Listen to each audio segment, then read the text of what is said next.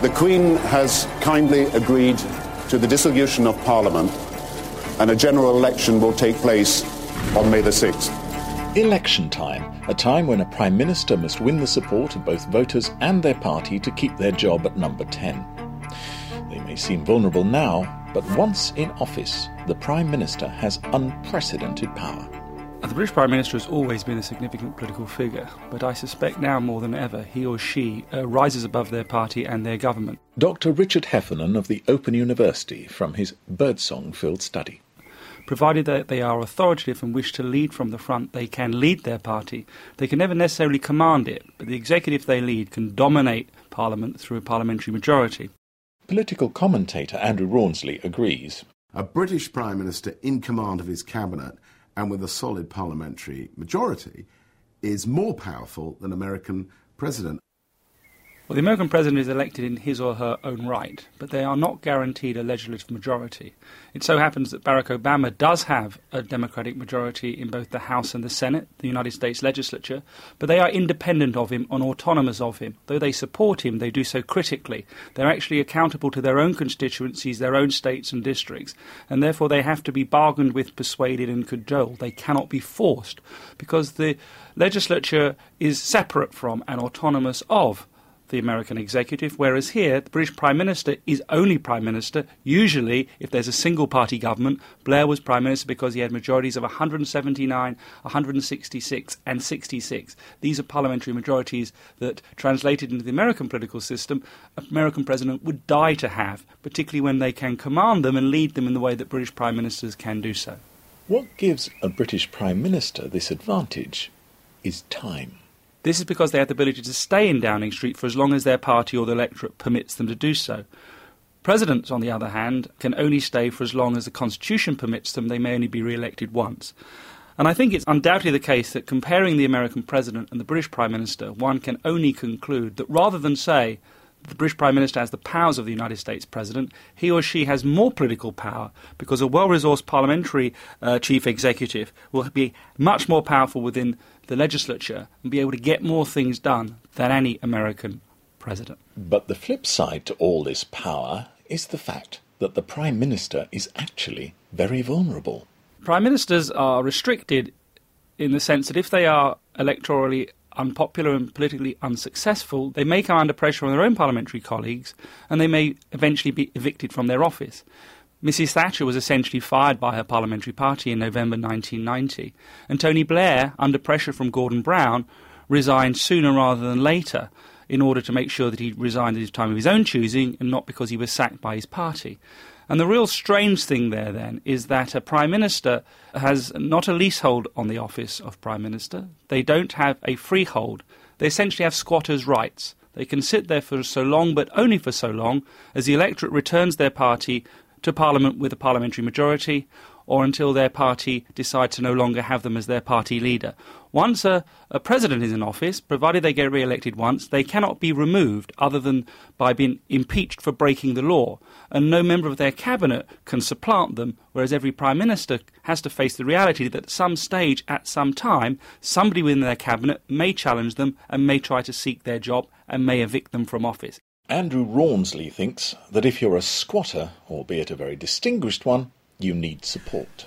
There tends to be a sort of feedback loop between a Prime Minister's support among the Cabinet, his support among his party more widely, including his backbench MPs, and support of the public.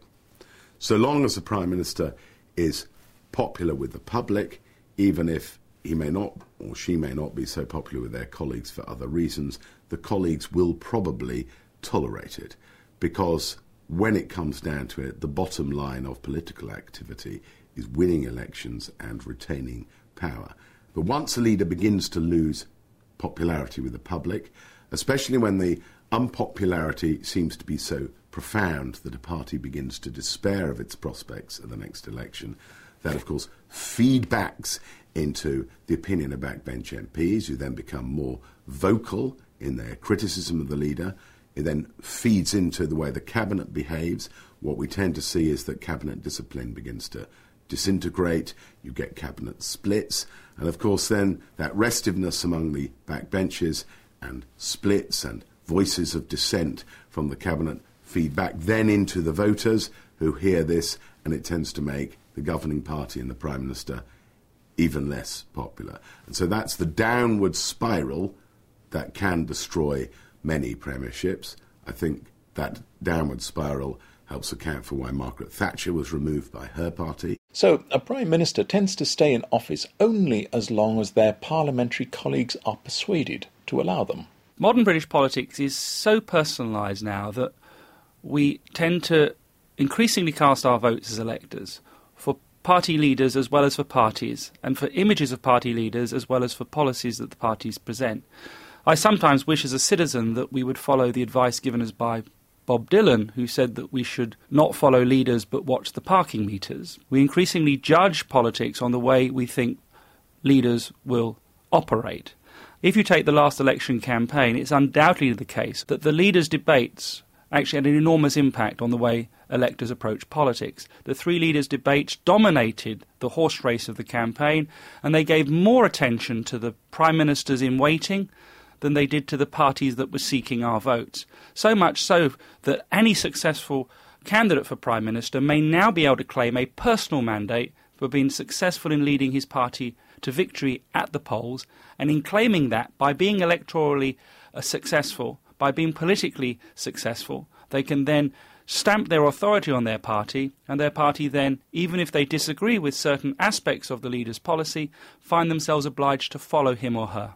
Character starts to matter more to voters. If the policies are not so dramatically different between the parties, then you begin to think, well, it's the character who's the better manager, the more attractive personality, the person you might like to have a barbecue with, the person you trust to make the right decisions. Those become more important. And one consequence of that, and it's been very, very striking feature of the new Labour, is a more soap operatic politics. And in an equally soap operatic plot turn, Britain faces the possibility of something that hasn't happened in 40 years. A hung parliament, where no one political party wins an outright majority. There's nobody really in officialdom with any experience of dealing with a hung parliament. In fact, the only person who's got any experience is Her Majesty the Queen, the only person in a position of any influence, potentially, who can remember what it was like when it wasn't clear in February 1974 whether Ted Heath would remain as Prime Minister or Harold Wilson would take over. And we won't hear a peep from the Queen, because the one thing she and the palace will be absolutely desperate not to get involved in is any hint of political contentiousness concerning Her Majesty. There's no reason why a hung parliament has to lead to great economic or political stability. It depends entirely how the parties decide to behave, whether they're going to behave responsibly, whether the Prime Minister, who's a minority Prime Minister, doesn't try to behave as though he's a majority Prime Minister, and whether other parties are prepared to give a fair wind as long as the minority government's not being unreasonable to their budget and their Queen's speech.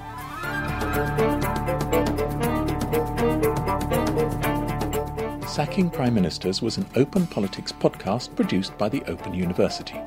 You can watch the accompanying video or listen to more politics podcasts at www.open.ac.uk/openlearn/politics podcasts.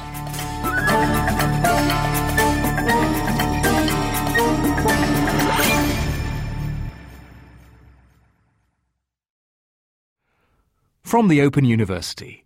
For more information, go to www.open.ac.uk/use.